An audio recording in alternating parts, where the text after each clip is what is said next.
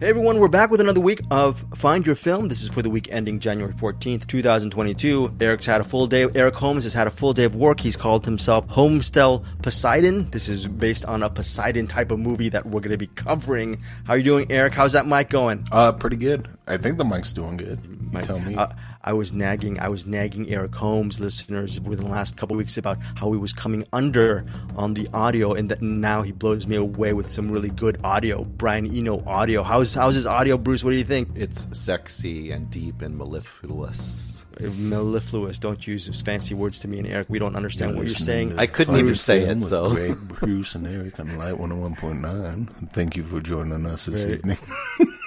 Okay, yes. You know what? I'm gonna that sounds silky smooth. Sounds of Eric Holmes. Very, very silky smooth. Eric Holmes. Very, very good, sir. We have Bruce, the Tragedy of Perky. Bruce, you've actually put in not just an honest day's work, you've kind of double dutied on the work. Well, actually, I was considering one of the movies that we're going to be reviewing this week. I should have said double duty instead of double duty. But Bruce, where did you just come from? Can you tell our listeners? I was in a panel interview with the director of Belle, which we're going to talk about in this episode. So I got to ask one question, but it was still a lot of fun to listen to the director talk about that movie. Was your question a brilliant one? What question did you ask? It was so not brilliant, but that's okay. I'll live with it. You didn't ask him what his favorite color was, did you? No. I just asked him about all the movies he likes and not his movie. I didn't even mention his movie. No. So, Great question, Bruce. We have a whole bunch of movies this week to cover. We have Belle, Italian Studies. Oh my gosh, I think rumor has it that Bruce Perky really loved Italian Studies, that he's actually going to Italy with that movie in tow to watch it on the flight over. Italian Studies will be your in-flight movie. You're going to watch it 8 to 10 times, and then land in Rome where you're going to learn the language. That's how much Italian Studies moved you, correct, Bruce Perky? It's mucho bella. I don't know if that's Italian. I'm not sure. I don't Mamma know mia. what kind of... Oh, very, very good. We have that. We have Hotel Poseidon per Eric's moniker this week of Homestel Poseidon. And of course, last but definitely not least, Bruce and Eric saw the new... Is it Ethan Coen or Joel Coen who directed The Tragedy of Macbeth? Do you know which Coen it is, Eric Holmes? I believe it is Joel Coen. Joel Coen, the director of The Tragedy of Macbeth. Oh, I'm sorry. Joel Coen. Joel Coen. Very, very good. Currently streaming on Apple TV. They're going to chime in on whether this movie... Bruce, is Macbeth, is it based on something good, Shakespeare, right? Is that the dude who wrote it? What do you think? I think so. Maybe. Yeah, I'm not a little bit over my... Eric, is it Shakespeare, Macbeth? Did it ring any bells, this movie? Do you understand the language? Shakespeare. I've heard of that. I believe I've heard of that guy. He's pretty good from what I hear. Yeah. He's pretty good. These things called sonnets. We'll see if... I don't know. Shakespeare is a big barrier of entry to me. We'll see if Bruce and Eric convince me to actually watch this Coen brother movie. So these are the movies we're going to be featured. Bruce and Eric both have recommendations. But before we get to the lean meat of it, let's get with Eric Holmes. You have a whole bunch of movies that you saw with just... Not within the purview of our weekly Find Your Film thing. What have you been doing, watching so many movies? What kind of little nuggets do you have for us this week before we get into our main reviews? You saw like an alien film or something like that? Something very quick? Well, I posted the Eye in the Sky on the Cinematics Facebook page. Rewatched that, and then of course I had to do Official Secrets, and then in doing that I saw a movie called The Angel, which I think we might just talk about that next week. But okay, The Angel. What led you to The Angel after watching? So Eye in the Sky and Official Secrets is on Netflix, and then The Angel was one of those. If you like that, you'll like this, and I watched it and I liked it. So there's a short version. And then I saw, I listened to on Audible. They had a audio play of Alien 3 with Lance Henriksen, Michael Bihn's on it. It was kind of neat because I guess it was based off of an early script of Alien 3. Because if you know anything about the production of Alien 3, they shot without a script, which is kind of inaccurate because they've had like a bunch of different scripts and rewrites and stories on the way up. And as far as I can tell, this was just one of the early scripts that they liked, and maybe they tweaked a little bit and then made a audio drama out of it, and it was pretty good. I still think the Alien 3 that we got is the better one, especially since Ripley's not in, like with the Alien 3 where Ripley is pretty much in it and everyone else is dead. This is the exact opposite, where everyone else is in it, but Ripley, she's not dead, but she's like away throughout most of the story. And this plays kind of like Aliens Part 2. If you're a fan of Alien 3, and I guess if you're a fan of Audible audio stuff, is this highly recommended for you? As far as just yeah, it's about 2 hours long. I was doing a parts run up to Denver and back, so I just listened to it there, and yeah, it wasn't, you know, it wasn't like one of those, oh, this is the one they should have made, but it, you know, it was a neat curiosity, kind of like, oh, this is what could have been. I've talked about if they were ever to remake Gremlins, always, you know, go back to the original Christopher Columbus script, the really dark script, and just do that exactly as it is. And as a way to see what could have been. I think if you were to remake it, that'd be the interesting way to do it. This is kind of that, but with the audiobook or an audio drama form. Just like, this is what an Alien 3 could have been, wasn't, but this is, you know, give you an idea. Have you always known about this Audible release, or is it something you've been meaning to listen to all these years, or it just came up? I heard about it about a month or two ago, and I just happened to it was one of those things. I heard about that and I was like, oh, I should listen to that. And then I had some credits and I was like, and it popped up. I'm like, oh yeah, that was a thing. Fuck it. I'll listen to it now. And that's what I did. And well, you'll listen. Yeah, if you like the Alien movies, give it a shot. It's not going to knock your socks off, but you know, it's kind of fun. It'll kill 2 hours. Well, a good way to kill 2 hours. Eric Holmes was early to the game last week when he actually reviewed Belle. So our featured review this week is only featured because all three of us are going to review it now that Eric reviewed it last week. He praised it last week. He was finding it a little bit hard on how to actually describe the movie. And I was wondering, Eric, I mean, it's just a movie. Just describe it. And then I just started watching Belle and I go, wow, Eric did a great job in trying to describe what the effing bleep Belle is about. All I'm going to say, Bruce, and you can actually, since you're more eloquent and can embellish on this, it's a modern day take on the Beauty and the Beast tale, taken within the realm of, I know a lot of people hate this word, amidst the worlds of virtual reality and the impending metaverse, where people will be their own digital avatars. Digital avatars is a big part of what Belle is about. There's a lonely, shy girl who, when she enters this different world, I believe it's the world of, I think Bruce or Eric, correct me, the world of You, or maybe the You is the name of the app that she goes into, and she becomes this very popular singer named Belle, and she has a beautiful voice, and millions and millions of users of this app, of this game, actually flock to her singing and whatnot. The animated film is a take on the metaverse, the virtual reality, the destructiveness of social media, while also being a modern day take on Beauty and the Beast. Bruce, is there anything else I can add regarding plot embellishment or just layers regarding what Belle is about? I think one of the biggest things, I think I mentioned this when we talked about it briefly before, one of the biggest things I would like to accentuate is that this is only partly in that world. Because I think that even the featured trailers and stuff kind of make it look like you spend a lot of time in the You, which you do, but I would say you spend at least as much, if not more, in kind of the, quote, real world. I was also struck by how in this movie, neither is considered great and neither is considered bad. You know what I mean? Like, a lot of times you're going to have this alternate reality virtual world, and they're going to paint it as, like, this is fake, and this isn't the real you, and this is all, you know, you need to be yourself. There's some elements of that, and there's some elements that are really good about this alternate world. And the last thing I would mention is, without spoiling how this ends, I really, really appreciated the journey that Suzu, who is the main character, the real world character that becomes Belle, the way that she kind of comes to a couple different climactic moments in this movie, and it is not in a really stereotypical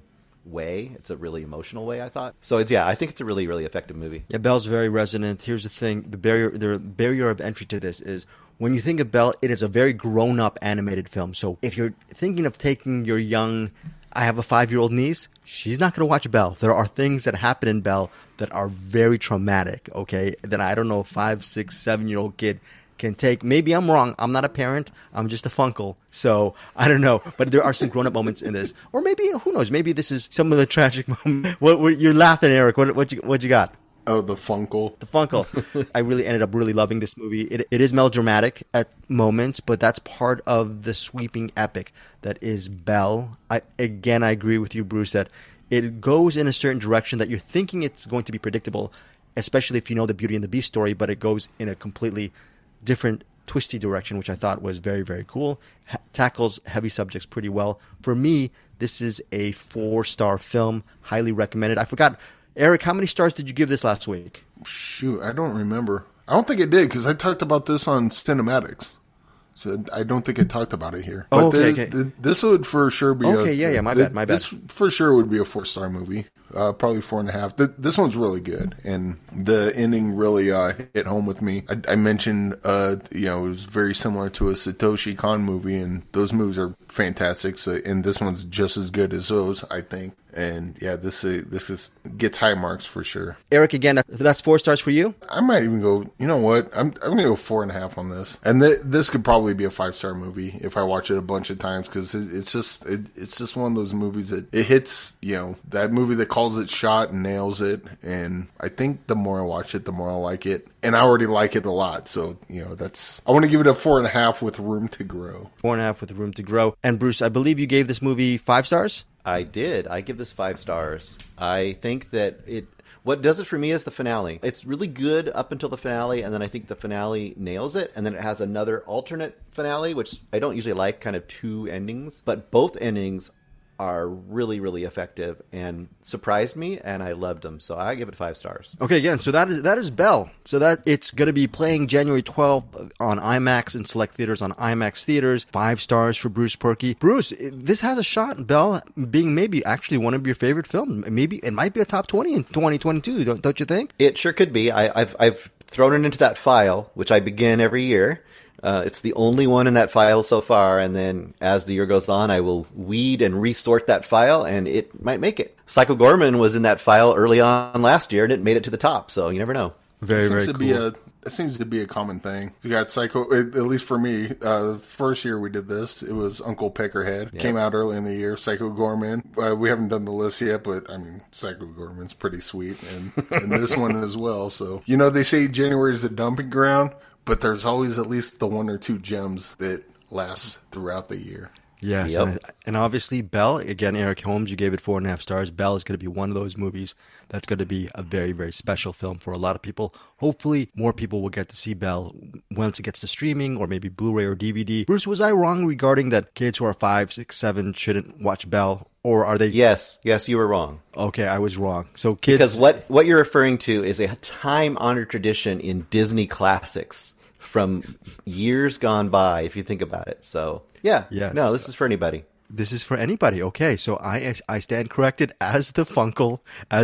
Again, we apologize. You're going to hear some idiot edits by me because this idiot me had a horrible Wi-Fi situation. So it might sound a little bit edited, but Eric was laughing at my Funkle jokes because that's what I call myself, Funkle Greg.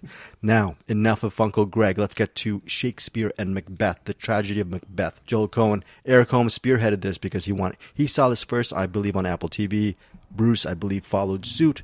Guys, what can you tell me about the tragedy of Macbeth? Starting with you, Bruce. Well, first of all, it's Macbeth. It's Shakespeare. So this is going to be a giant barrier of entry for a lot of people. If you don't like Shakespearean language, you don't like Shakespeare, it may not be for you. But that being said, to me, at least, and I'm pretty sure Eric is along the ride for this, this is a really, really, really well done Shakespeare adaptation. Obviously, Joel Cohen is a pretty masterful filmmaker at this point. And what I really like about this, it could have gone a bunch of different ways. It's black and white, and you've probably seen scenes from it, or at least shots from it. It very much goes into almost kind of that expressionistic, really hard shadows and light. And it's very, it's like it's stage bound in a way. It's really theatrical, but it's also visually really cinematic while it's still on a stage-like setting. So I don't know how to describe that exactly. Until you see the movie, you'll kind of know what I mean. I guess I would describe it, Hitchcock did that, right? Hitchcock did everything on a soundstage pretty much, for a lot of stuff on sound stages, but he also made them really interesting and cinematic in the production and in the shots and in the way that he presented the images. So for me, I think it's really effective in that way. And then on top of that, Denzel and Frances McDormand are both pretty fucking great in this. There's a lot of great supporting characters. I'd really like to call out Catherine Hunter, who plays all three witches. That role is pretty incredible. I just think it's a great movie, and it is, of all the Shakespeare plays, I mean, there's a lot of great tragedies. This is one of the biggies, of course. But this one is really resonant, I think, still now, because it's all about greed and power and revenge and the cancerous, nature of gaining power and how it can just eat away at someone's, humanity and soul. It's pretty great. Eric, do you have to be a Shakespeare fan to appreciate the tragedy of Macbeth, or can you actually enjoy it just for the cinema sake of it? I think this is pretty easy to enjoy. This is not like my main problem with a lot of Shakespeare adaptations is the way that Shakespeare, the language that he wrote of the time almost gives current day actors carte blanche to overact. And I'm not like the tone of their voice or the way that they're talking doesn't match what the character's saying. Thou for art thou, Romeo. It's like, I don't think they mean it quite that intense. Take it down like 10 steps, With this one, I think that it sounds like everyone that was in this movie gets Shakespeare. And that sounds like completely hipster to say because I don't get Shakespeare. But I get the sense that everyone knows what their character is within context of the scene. Because this is a really simple story. And this is the first time I've seen this story in a way that made sense to me. And it's just, a witch tells Macbeth that you're going to be king. Oh, cool. What about my heirs? Well, his heirs are going to be king after you. Oh, well, then that means that they probably kill me. So I got to kill them. And then it becomes a what's the phrase? The inevitable or whatever.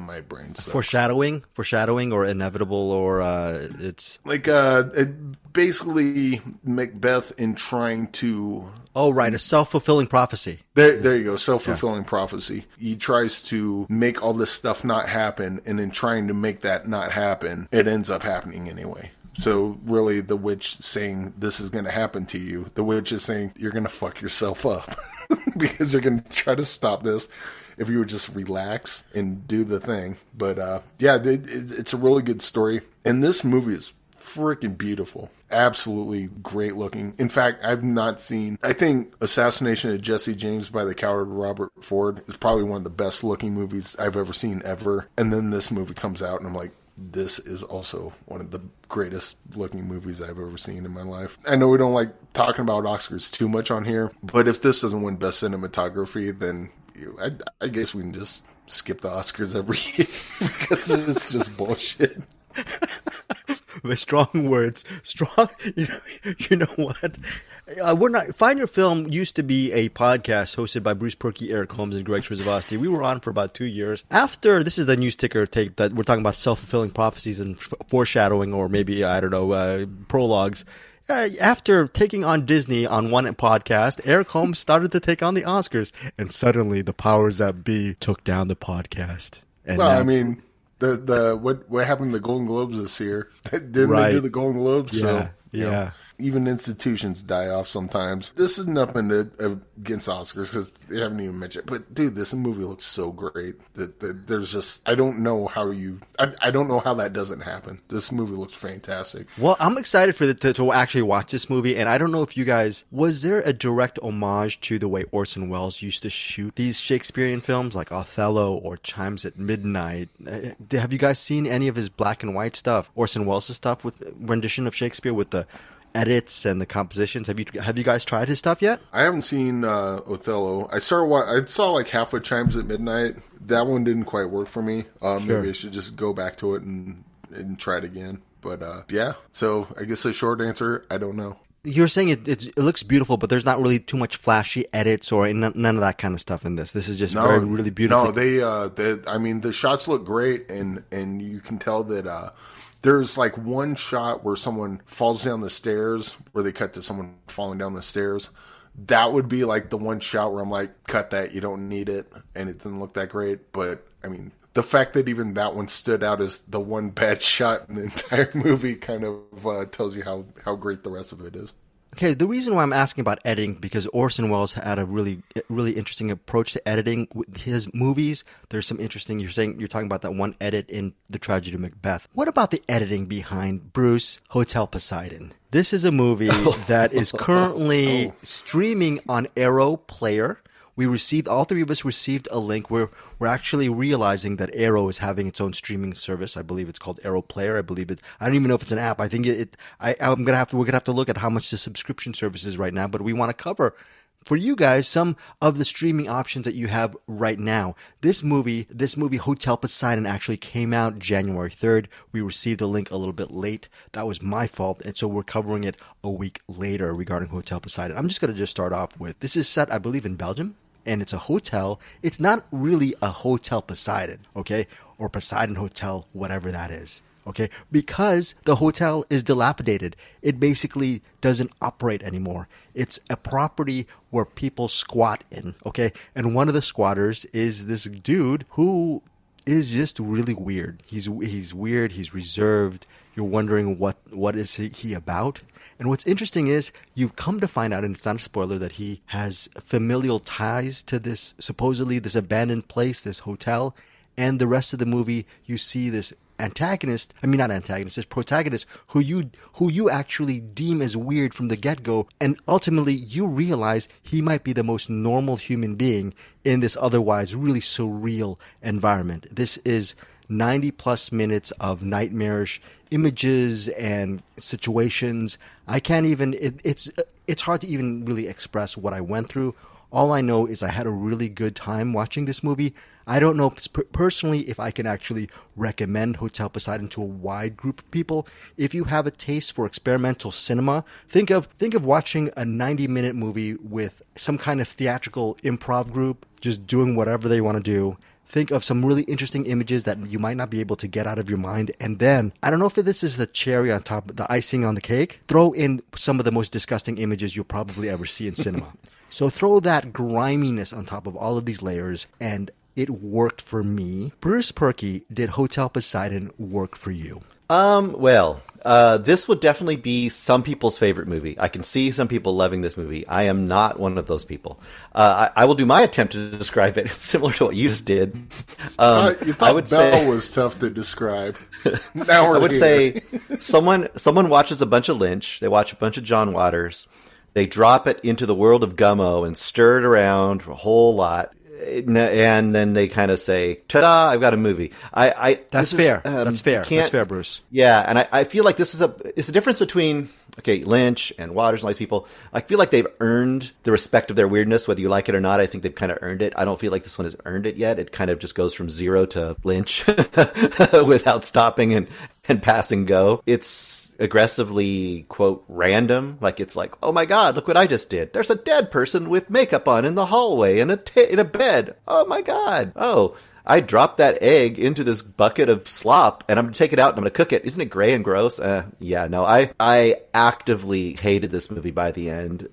I really did not like it at all. It was so far up its ass and letting you watch himself go up its own ass and letting you see all the details of going up its own ass. On. Bruce, don't you like bloody blenders? Don't you like those? I like gross and weird movies. I like incredibly strange and odd movies. I like movies that a lot of people hate. I did not like this movie. It was not for me at all. It didn't. Oh wow. Okay. Yeah, I will give it. I liked one thing. I liked the title sequence. I liked how it went around the room and the lobby over and over again, and eventually it came around to spell out the name of the movie. I thought that was really clever, and that was a great short. And I could have stopped right there, and I would have been cool. So I give it a 0.5 star for that. 0.5 star. Overall 0.5 star from Bruce Perky. I give this to me is a solid recommend for me. I give this movie 3.5 stars. Hotel Poseidon. Now as I was watching this movie, I actually cheated, Bruce. I saw on Letterboxd your 0.5 star rating, and I was ready to actually maybe even give this movie a 0. I was pleasantly surprised it was a little bit of an ordeal for me to watch. But by the end, I would say, yes, I recommend this. I enjoyed this movie. All throughout the movie, I'm thinking, what is Eric Holmes going to think about this movie? Because you're saying sometimes he'll pick the weirdest movies and he will really, really support them. You might love it. And if I would love to, Eric, I would love to hear what you think about this. I'm so excited to hear your review of this movie. This movie is dog shit. Kidding. I fucking love this movie. Yes. I say I love this movie. I don't fucking understand any of it. This is just one of those where oh god, I gotta talk about it again. So Bad Luck Banging or Looney Porn was that movie that it didn't seem like it was saying anything or going anywhere. And then it got weird at the end, but by that time I was already checked out. This one starts off weird. Even though I didn't quite get it, it was one of those where I was just on the edge of my seat going, what's going to happen next? And then some weird shit happens, and I'm like, cool. Well, now what do you got? And then they pull out more weird shit. And then they have that huge oneer kind of towards the end where it goes to that party, and the camera's just going everywhere, and it almost feels kind of like what's that Gaspar Noé movie, Irreversible? Yes, it feels kind of like that. Without the rape scene. Right. I don't think there was a rape scene. There might have been a rape scene. No. Not in this movie. But so in Irreversible, no rape scene in this movie. I'm just saying there's so much shit going on at that party at the end that something could have been going on in the background. And then they cut to the room with all the different Jesuses. I'm like, okay, I guess this is what we're doing now. And then it turns into Castaway. He's in a room doing Castaway. I think this movie is kind of like Mother, the Darren I was going to say that movie Mother. It's like Mother on peyote. Yeah, I would say if you watch Mother and loved it like I did, at least give this one a shot because I loved Mother. Okay. I hated this. That's why I'm saying at least give this one a shot because I think if you can hang with Mother, this is kind of in that same wheelhouse where it's just weird and I don't get what's going, but I'm interested to see what's coming next. And the thing that comes next is even weirder than the thing that came before it. And I'm like, I still don't understand what's going on, but I'm fucking here for all of it. This is also unlike Looney Porn. This is one of those type of movies, at least to me, that even though I don't get it, I feel that I could. I feel that there's something there that I'm just not grasping onto yet. But if I watch it again and again, I can start picking things out of it. And that's exactly where we differ, because I felt like I didn't, and that's why I didn't like it. But I would have liked it if it felt like I did, so I didn't feel like I did that. And also, to Bruce's point, there are going to be people that watch this and half star. Bruce is right on. Other people are going to watch and go, nope, Eric's right on. This is a 4.5 star. I'm just saying right now, with room to grow also. Would you agree? This is one of the, ever so often we have one of these. This is one of those, give it, 20 minutes. Yeah. And at 20 minutes, you'll know. If you're into it 20 minutes in, it'll continue to give you gifts. If like me, I was I was the opposite. I wasn't intrigued. I got bored very quickly, and I was like, okay, is it going to do anything? So I think if you feel like I did, then at 20 minutes you could probably tap out. So Eric, you're giving this movie 4.5 stars, correct? Yeah. Okay. So with room to grow. With room to grow. So 4.5 stars, amazing. Look, the reason why I ask you this is the reason why I'm giving this 3.5 stars, which to me is a solid recommend anyway, is I looked at this as an absurdist comedy and I was laughing throughout the movie. Did you read this movie as a little bit of a comedy? And if you didn't, it'd be interesting because you and I had so many. That means all three of us had different takes on this movie. Bruce checked out on it, understandably, but that's still. It'd be interesting to hear what your take is, and maybe all of us have different kinds of reactions. I think this is one of those type of movies that does that based on where you're coming from. This movie's going to hit different people in different ways. With Bruce, it didn't grab him. He was turned off by it. With me, I was just in. Not too in, because otherwise I would know what the fuck they were trying to say. But I was in enough to be interested in seeing what was going to unfold. I think what David Lynch is a good example too, because where David Lynch works the best, where he gets really weird with stuff like Inland Empire, and of any of David Lynch's movies, Inland Empire is probably the best one to compare this one to. With Inland Empire, you get out of the movie what you put into it. And some people, they're not in the mood and they're like, fuck this movie. And other people, they put way too much in it and they're like 5 stars. Or 4.5 like me. And other people, they see it for what it is, like Greg, and they're like, yeah, it's 3.5 stars, which actually 3.5 stars is probably the right probably number. the reasonable response. But yeah, this is just one of those movies that you have to. This is like one of those personal movies. You got to go in for yourself and see whether or not this is a movie for you. And again, like Bruce said, you get about 20 minutes in, you'll get the idea, and you'll know whether you're in or not by that point. Okay, so this is Hotel Poseidon. It's currently streaming via Aeroplayer. It's directed and written by Stéphane Lemos. I believe I'm probably mispronouncing his name. Bruce, here's the thing. There are some really interesting moments. Do you feel that the filmmaker, what you actually saw regarding the mise-en-scène, all that stuff, do you see talent there and you didn't like the story? Do you know what I'm saying? Do you see promise in what this person can do? And you just ended up not liking the product? Or can't you? Maybe, like I said, like I saw some style and some interesting thing in the title sequence, but I saw such a lack of attention. Like I didn't understand. I guess maybe with a different writer, this director could do something really interesting. But it's kind of like exactly. But it's kind of like to the point of what Eric said, right? Like he feels like with this kind of movie, you have to feel like they have something they're trying to get at, and I just have to get to their wavelength to figure it out. But I kind of felt like they didn't. I felt like it was just random for random's sake, and that's to me the biggest thing that I couldn't connect with. So it's really a matter of whether you kind of trust the filmmaker is actually going for something. I didn't. Good. And here, listeners, again, Eric gave it 4.5 stars. I gave it 3.5. Bruce gave it half a star. Really, all three of us are correct. All three of we are. Yep. Yes. Thank you, Eric. Exactly. All three Give of me us some acid, I will be 5 stars. All three of us are correct. So this is a big warning, okay? If you want to roll the dice as a cinephile, go for it, okay? But on the other end of watching this movie, you might be hating or let's just say strongly disliking me and Eric Holmes by the end of watching this movie, and probably going to say, Bruce, I'm just going to trust you and keep giving you what's in the box recommendations. I never want to listen to Eric or Greg again. Well, that's a gamble. Honestly, I would be intrigued to watch this movie with my own review, because anyone who has this wide of a range between these, I'd have to see it. I'd have to be like, what the hell is this movie? You know? Okay, now, unfortunately, this is a spoiler. I know.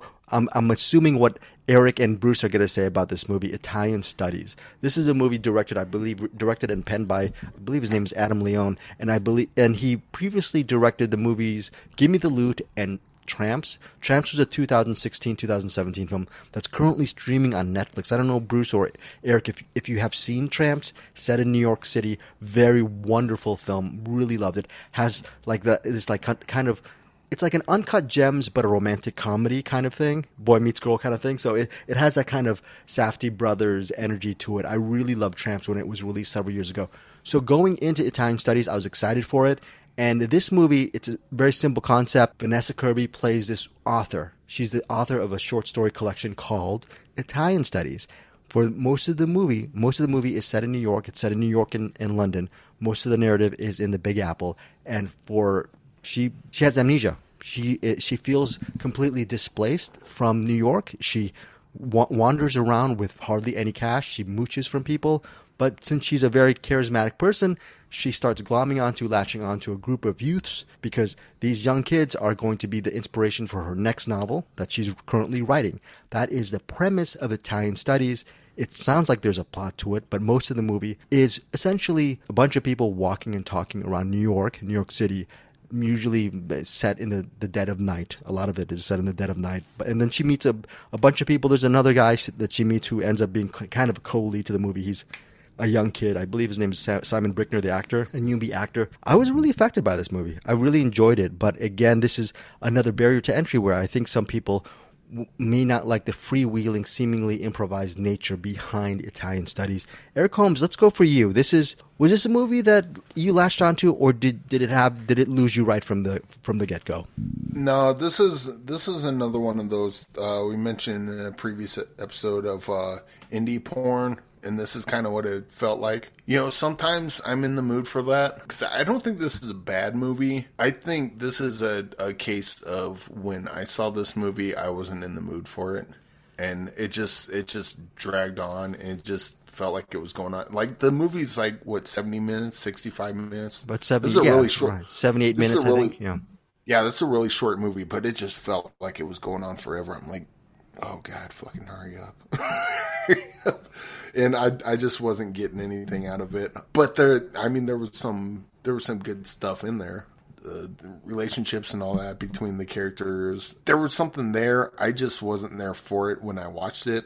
If that makes sense. Like, did you feel this movie smacked of self-importance when you mentioned indie porn? Like maybe it was showing, oh, this is how cool I am. This is a story, or am I wrong on that read? I think there's like with movies like this, it feels like a lack of clarity, which sounds stupid after talking about Hotel Poseidon. but with Hotel Poseidon, it's supposed to be crazy. It's supposed to be kind of all over the place.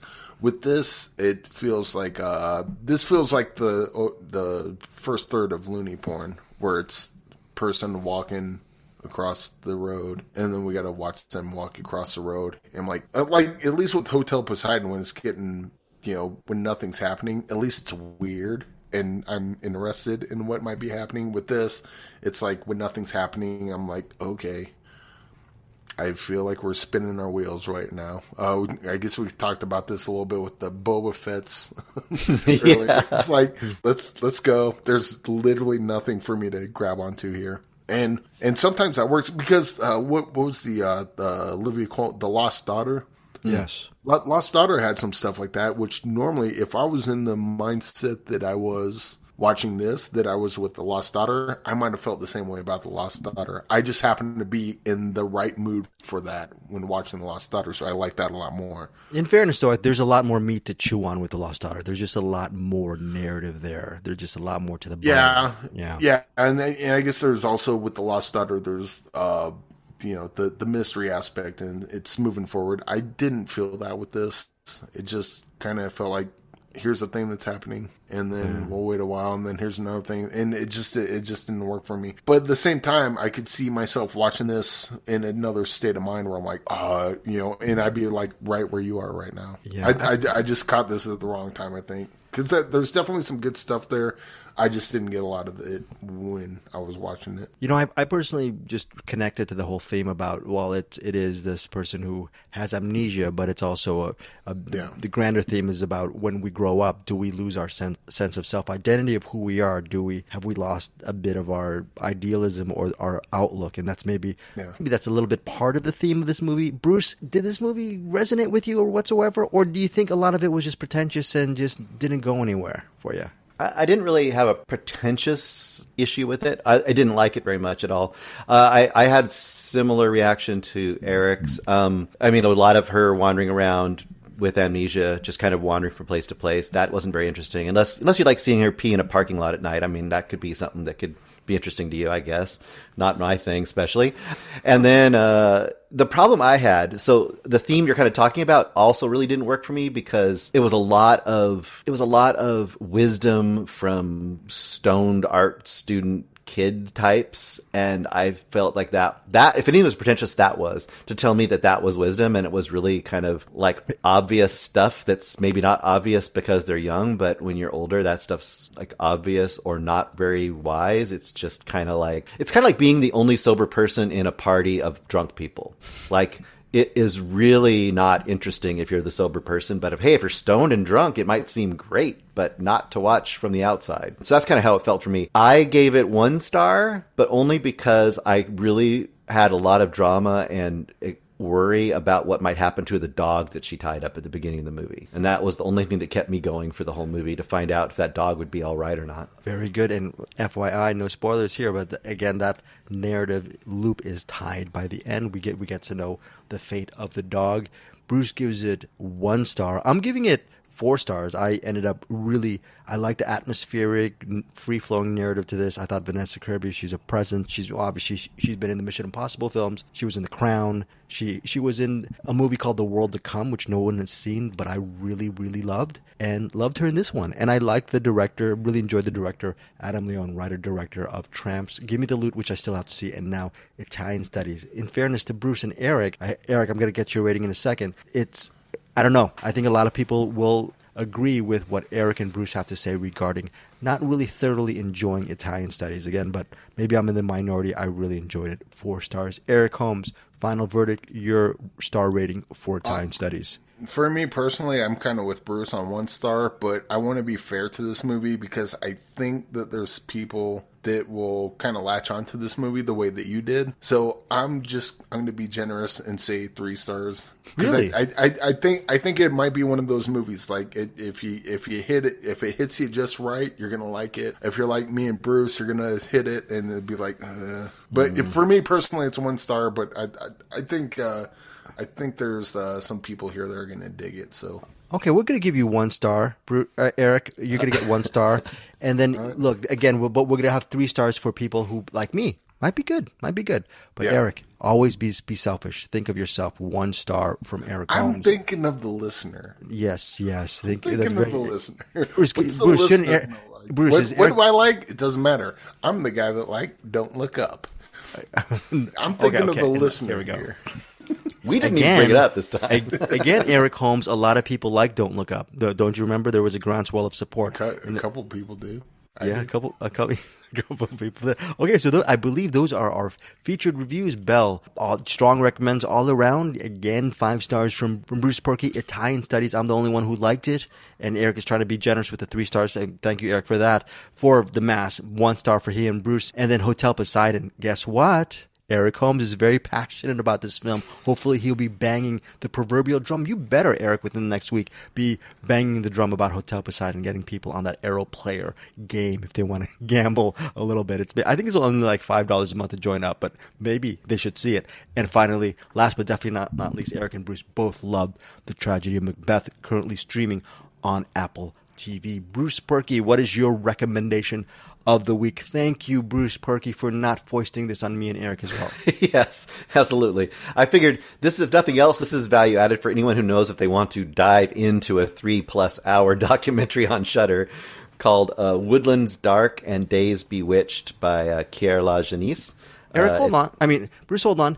You're a full-time dad. You have a full-time job. How the heck do you have 3 hours to spare? Along with it, well, you watch it in parts. You watch an hour in the morning, come home, watch another hour after dinner, and you watch another hour the next day. It's not that hard. Very good, very good. Yeah, it's a lot. So, it's a lot, man. This is definitely, if you're a horror fan, if you're a fan of folk horror especially, then this is a no-brainer. You're going to like this. I would say for movie lovers, to me, it's like this. I brought a prop so you don't have it on a video here. So I've got this book called Research Incredibly Strange Films. And I spent so many hours getting these crazy books, and just reading through it and finding about all these weird movies I never heard of. And I love that. And if you're the kind of Poseidon on there, it might be in a future edition. I don't know. If you are the kind of person that could do that and really enjoy that, this movie's for you because it is extremely comprehensive, although I do doubt why it doesn't have Lose the Flower of Evil in there. But maybe it was finished, but right before that came out. I don't know. I'll give them credit because they have a ton of weird stuff on there. They go all international. They go into like British TV from the 60s. They go into all these different movies from throughout time. And it is just like one of the most comprehensive, kind of like a video essay about folk horror. And if you're interested in that, I think you'll find it pretty fascinating. If you're not, it might not be for you. But if you're a movie fan and you like weird movies especially, this is going to give you so many weird movies to look for. And the really cool thing about it is, Shudder, when they dropped this, they dropped about 7 or 8 of the oddball folk horror movies that are mentioned in this movie also on the channel. So that's the kind of thing that I really appreciate about a channel like Shudder, is that they're not only giving you this documentary, but they're saying like, oh, here's a bunch of the weird movies we talked about. If you want to check them out, here they are. That's kind of value added as well. I say it's pretty great. It's about 4 stars for me. It won't be for everybody. Well, it sounds like it's 4 stars for you, but it seems that it's so value added. It's giving people so many more movies, a different rabbit hole to go down towards. And you could totally watch this in pieces. Like, I could imagine them because it even has chapters. They give it like chapter headings. Like the first one is something like I forget what they call it, the trilogy of, folk horror. Like it's the top 3 movies that are considered the beginning of all great folk horror. And they do like The Wicker Man and Blood and Satan's Claw and Witchfinder General. So each of those chapters is probably about 20 minutes long. You could watch them a chapter at a time, a chapter a day, It'd be easy. So okay. Very cool. Again, that it's streaming on Shudder. Bruce Perky is our resident Shudder expert. Woodlands Dark and Days Bewitched, 3-hour just project, documentary, film pick kind of thing on streaming on Shudder. I think I'm going to check that out as well. Now, Eric, what is your big pick of the week? I guess I'm doing the amusement park. Amusement park. Okay, I have no idea what this is. What is it? We'll go with the amusement park is a George Romero movie. He shot in 1975, I believe. And it came out, a couple months ago for the first time. It was kind of like, what was that, Jerry Lewis clown movie? He made it a long time ago, but it never came out. I don't think that this movie, I don't know what the history of this movie was. I don't think that George Romero was trying to hide it like Jerry Lewis was with the clown movie. But At the Day the Clown Cried, which I believe is coming out soon. I believe he gave it a time period after his death when it was allowed to be released, and I think we're approaching that. So keep your eyes peeled. Oh, very cool. I cannot wait for that. Good, bad, indifferent. That's like one of those movies. It's like, oh, it finally happened.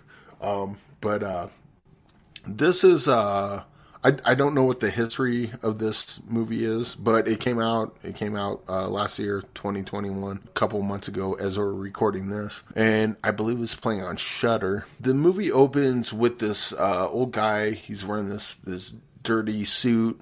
He's got cuts all over his face, a bandage. His hair's all messed up, and he's just like, he looks like he went through hell. And another guy comes in this room. It's a completely white room, and he's got his nice white suit, all clean, hair done up. He looks ready to take on the world, and he's about to. And he's like, "Hey, there's a door there. You want to come outside?" And he's like, "There's nothing out there for me." It's like, come on, it'll be fun. It's like, it'll be terrible. Don't go. There's nothing out there. And the guy goes out, and as soon as he opens the door, he's in an amusement park, and it's just obnoxious noise coming from everywhere, people everywhere. Basically, the clean guy, he's out in this amusement park, which is a stand-in for different aspects of actual life, and he's an elderly person. So this movie shows an elderly person going through an amusement park, but the idea is that this is how elderly people go through life, and this is the stuff they put up with. Eventually, it comes full circle and bookends, and if you watch the movie, you'll see it. The movie's less than an hour long. It's like 56 minutes or something like that. So, Greg, you're gonna want to get in. Yeah, definitely. I have a question for you for this. I went on Rotten Tomatoes, okay? Mm-hmm. So for the critics, they gave it, there's 12 reviews. As of this recording, it's 96%. Audience reviews for this, audience score is 46%. Do you see the reason why? Right. Okay, just wondering why there's a big separation between the critics and fans of the genre. I think my biggest issue with this is, because again, this was shot in 1979 and released in 2021. So this is a really rare movie in the sense that what ideas people had back in the day, there are certain things that they didn't account for today. This is quite in your face about what it's about. It's about how people treat the elderly. But I don't know that in 1971 you have the Nancy Pelosi's and the Donald Rumsfelds of the world who are also elderly, and they're the ones running the world. So they didn't have the scenes where the elderly person's being taken care of by young people, and only to say, "Oh, the black people moved in, screw them." And it's like, oh Jesus, it was very focused on what it was about, but I don't think it was complete. And that may be because of when it was made versus when it came out. This is definitely a movie worth watching, because there's some really cool ideas. Just because the Nancy Pelosi's of the world are fucking everyone over. There are also other elderly people that are very much in the position that the main character is in this one, and those people need to be accounted for as well. And I think maybe if you focus more on that, there's probably a lot more here. And this movie has a lot to say, and I think it's important. You kind of have to forgive it and kind of try to find the context of what it's trying to say, as opposed to going, but what about these people? Well, the movie's not talking about them because of when it came out, so on and so forth. But we're talking about these people. Okay, I get it. Yes, and we could treat those people better, and maybe we should. And so I'm kind of torn on this, but overall, I think the movie's heart is in the right place. And I love that George Romero did this because he's kind of one of those guys that just doesn't give a fuck about anything. He's like, this is what I think, and I'm not going to be subtle about this whatsoever. Yeah, he just really went for it, and I appreciate him for it. And more importantly, this is the last George Romero movie, even though it came out before a lot of his other ones. So that's worthy of note as well. So this is the amusement park. It says, you said 79. Some people say 73. On IMDb, it says released 1975. But like you said, Eric, it's just been recently restored. How many stars? No, I could be wrong. I don't think it was released in 75. I think it was shot in 75. Yeah. And it was released in 2021.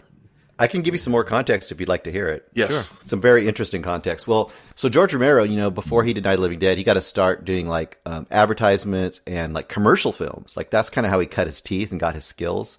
So this movie had a really interesting history. I'm reading this from IMDb as well, but I remembered this from before. An organization called the Lutheran Society hired George A. Romero to create a movie about elder abuse and the importance of showing respect to older people. That was how this got created. When Romero presented the society with the surreal and frightening take on the subject, they were so shocked and horrified by what they saw that they hid the film and never showed it to anyone, and it was 45 years later before it was found and restored. Oh, so the Lutherans fucked up again. Cool. So this is kind of a commercial. This is almost like a commercial project, probably to help him fund other movies. He probably did this, but he put his Romero craziness on it, and that became what it is. So that's what this is all about. That actually makes me like this even more. Yeah. Yeah. We want this to be a puff piece of, and actually that understands that makes sense why it didn't go deep on the other side. Right. What I was saying about the Nancy Pelosi's of the world and so on and so forth. But wow. Yeah, this movie's fucking brilliant. So this, if nothing else, this is an incredibly interesting oddity in film with a famous director in a really odd situation, and this movie exists still, which is kind of great in that aspect. It may not be the most entertaining movie you ever see, but as far as interesting, it's got some really interesting history behind it. So Eric, how many stars do you give The Amusement Park, directed by George A. Romero? I was going to go 3.5, and then Bruce read that, and it just shot up to a 5. So I would say do your homework on this movie, and then go watch it. Okay, 5 stars for The Amusement Park. I love the middle finger that George Romero did, and then the context of the history of this movie just made it even better. So yeah, this movie's great. Okay, cool. 5 stars from Eric Holmes for The Amusement Park. That's a very, very good recommendation, especially if you're a fan of the works of Romero. Now, before we go, let's hear our musical interlude from our resident musician, Pete Abeta. What does Pete do? Drop every week. Bruce Perky. Let's do Bruce Perky. He's never done the... What, me? I never do this. Oh, no. Okay. I'm not really equipped for this, so... Yo, Pete, drop that... Oh, crap, I messed it up. Okay, yo, yay, Pete, no, yay, Pete, drop the beat. Who's in the box? What's in the box? You lie! No! What's in the fucking box? All right, very good. Actually, Eric, both you and I have been fired. Bruce should do the drop the beats every week. Pete, drink We should just say, yo, Pete, watch Hotel Poseidon, please, and tell us what you think. Now, Bruce, you have a very interesting movie for What's in the Box. So tell us about it. And, we love Jesse. So part of this year is I've just been dropping movies in that I've seen either suggested or recommended, or just something that comes across in my brain, and I go, I'll put that in the box. This is, I guess, somewhat suggested by Jack Fitzpatrick, because he had posted something about this movie. I don't remember ever hearing about this movie. It's on Netflix. It's called Other People, directed by Chris Kelly. Chris Kelly, now, I don't know what else Chris Kelly has directed. I think Chris Kelly's mostly a writer. Anyways, from 2016, it stars Bradley Whitford, it stars Jesse Plemons, and Molly Shannon in a mostly dramatic role. This is a fantastic movie. If you haven't seen it, this is the basic concept. It starts out, the beginning of the movie is this. It's the whole family is laying on the bed, and they're all crying because the mother has just died. And as they're laying there in this moment holding hands and crying, Jesse Plemons is one of the people. He's one of the sons of Molly Shannon who has died. They get an answering machine message, and it's just that weird juxtaposition of like this incredibly sad moment just being busted into by this annoying answering machine message. Cut to a year earlier, basically the new year. Molly Shannon has been diagnosed with cancer. She knows it. It's just beginning stages for her. She's totally fine at that point.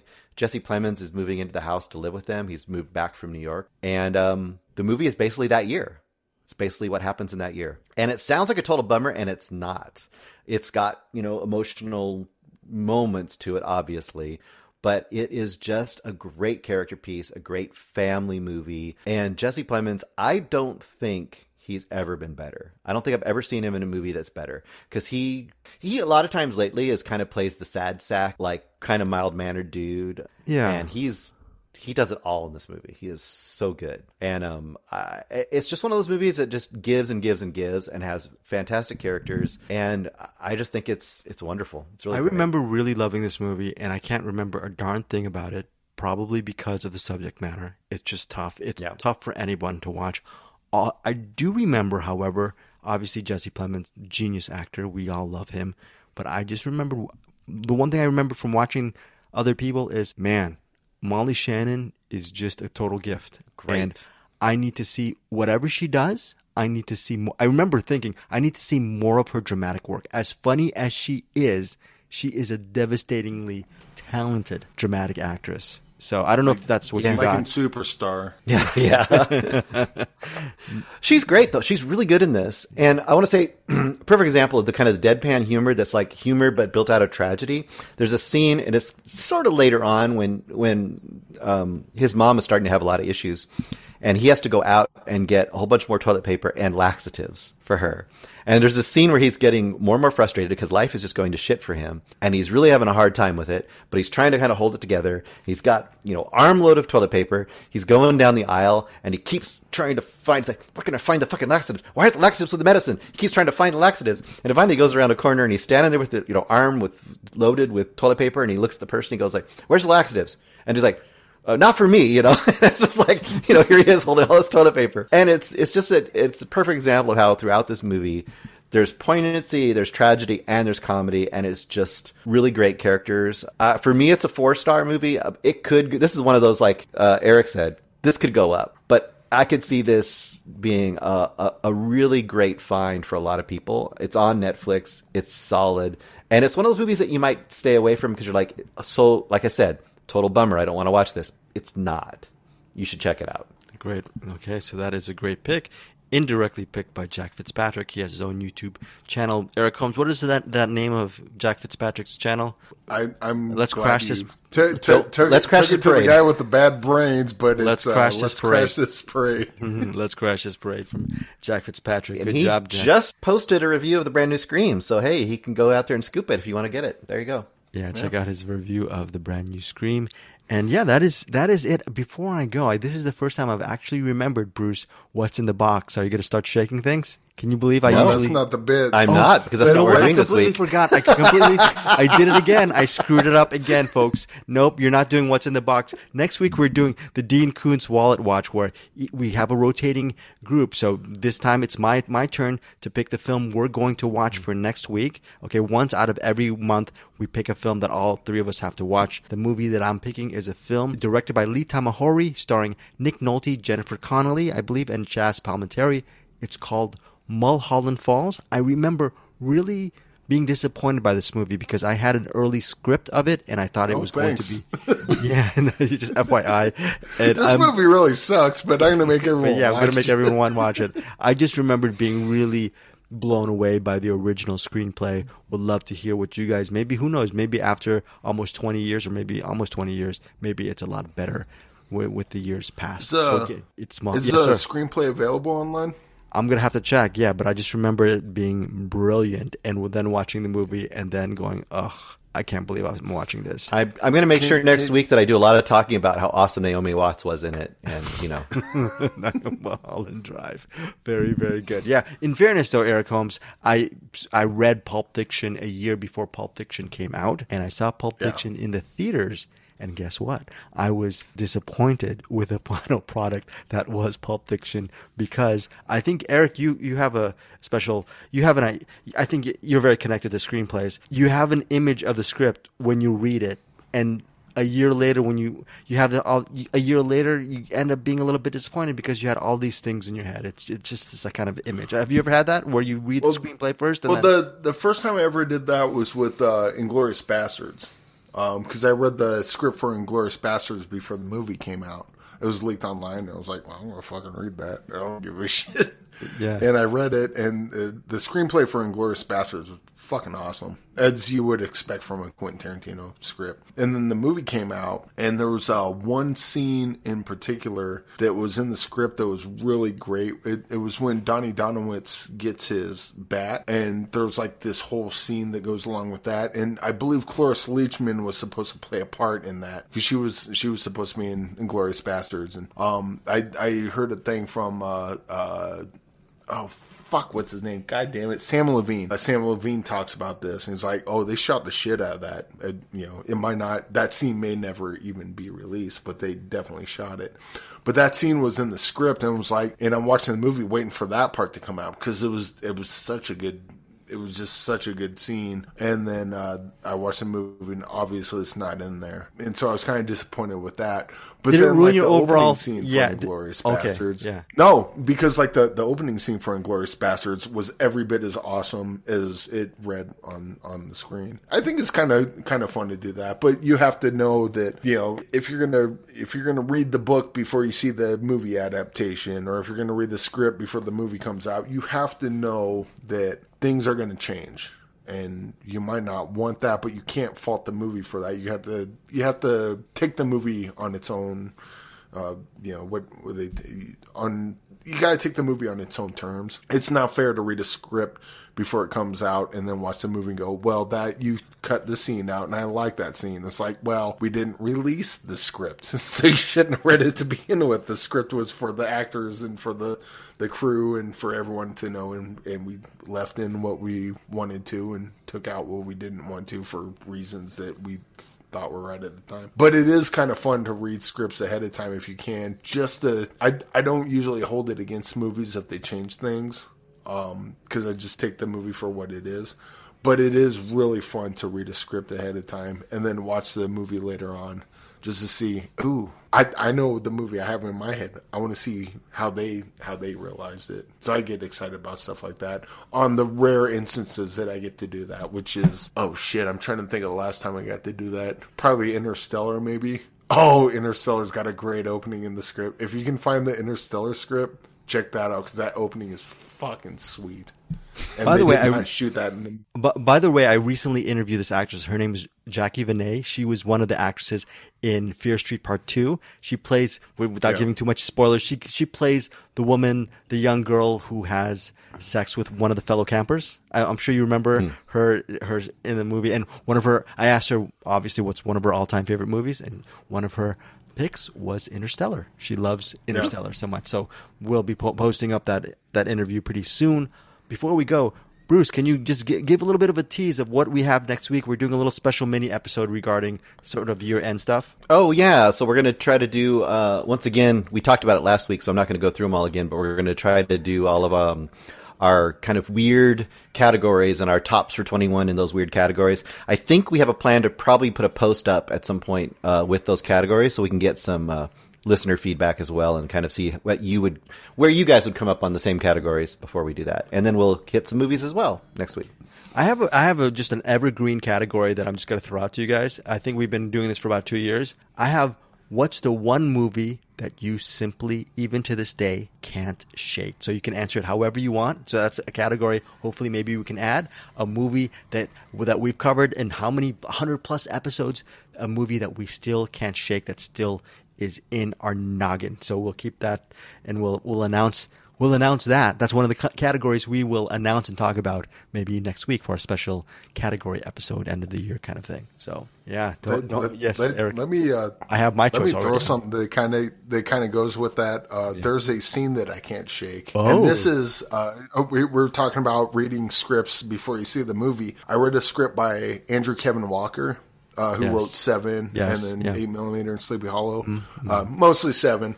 But he wrote this script called Psycho Killer, and you can find this online. You might even go to his website; it might be on there. But if not, look up Psycho Killer, Andrew Kevin Walker .pdf or whatever, and it should pop up. There's a goddamn that script. The script kind of the story kind of falls apart towards the end because it gets a little too Gory? weird or stupid, whatever. But there's a scene. If you find the script, read it, and there's a scene that happens outside in the parking lot of Walmart. That's one of the most suspenseful things I've ever seen or read or anything. Like that Walmart scene. Basically, it's the killer. He gets inside of a car and he's just waiting in the back seat, and he's just sitting there, and he's waiting for the woman that works at Walmart to come into. You know what's going to happen as soon as he's sitting in that back seat. You know she's going to eventually get inside the car in the driver's seat, and bad things are going to happen. But the way that thing is written is so freaking good. If you ever get the chance, if you're listening to this, go online, Google Psycho Killer by Andrew Kevin Walker .pdf, and then read that script. It falls apart towards the end, but that whole first like 2/3, 3/4 or whatever is really fantastic. The last thing that Andrew Kevin Walker did was the 2016 animated film Nerdland, which stars Patton Oswalt and Paul Rudd, features their voices, directed by Chris Prynoski. Before that, he was the writer behind the 2010 film The Wolfman, starring Benicio del Toro and Anthony Hopkins. I think he's probably has a bunch of uncredited stuff. I got the feeling that because I know he works with he's doing David Fincher's got a movie coming out this year. Should have a movie coming out this year, written by Andrew Kevin Walker. Cool, I believe cool. it's an adaptation of a comic book, maybe The Killer. Yeah, I believe The Killer. Yes. Wow. So there you go. Okay.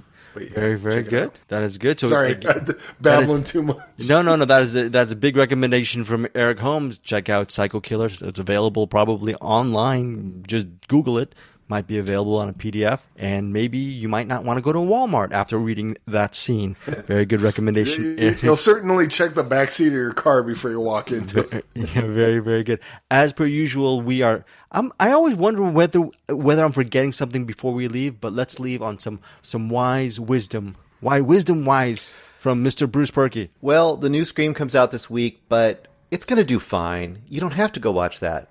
But Belle is also coming out this week in the theater, and it probably won't be there very long. And it's available in IMAX in a lot of places. So why don't you get your asses in the theater and go see Belle and watch Scream some other time? Very great recommendation from Bruce. Very spirited. Yes, Belle in IMAX would be a beautiful experience. Hopefully some of you guys see it if you see it. Oh, right? If only that could happen. If only. All right, if only, guys. We will see you next week here on Find Your Film. Thank you so much.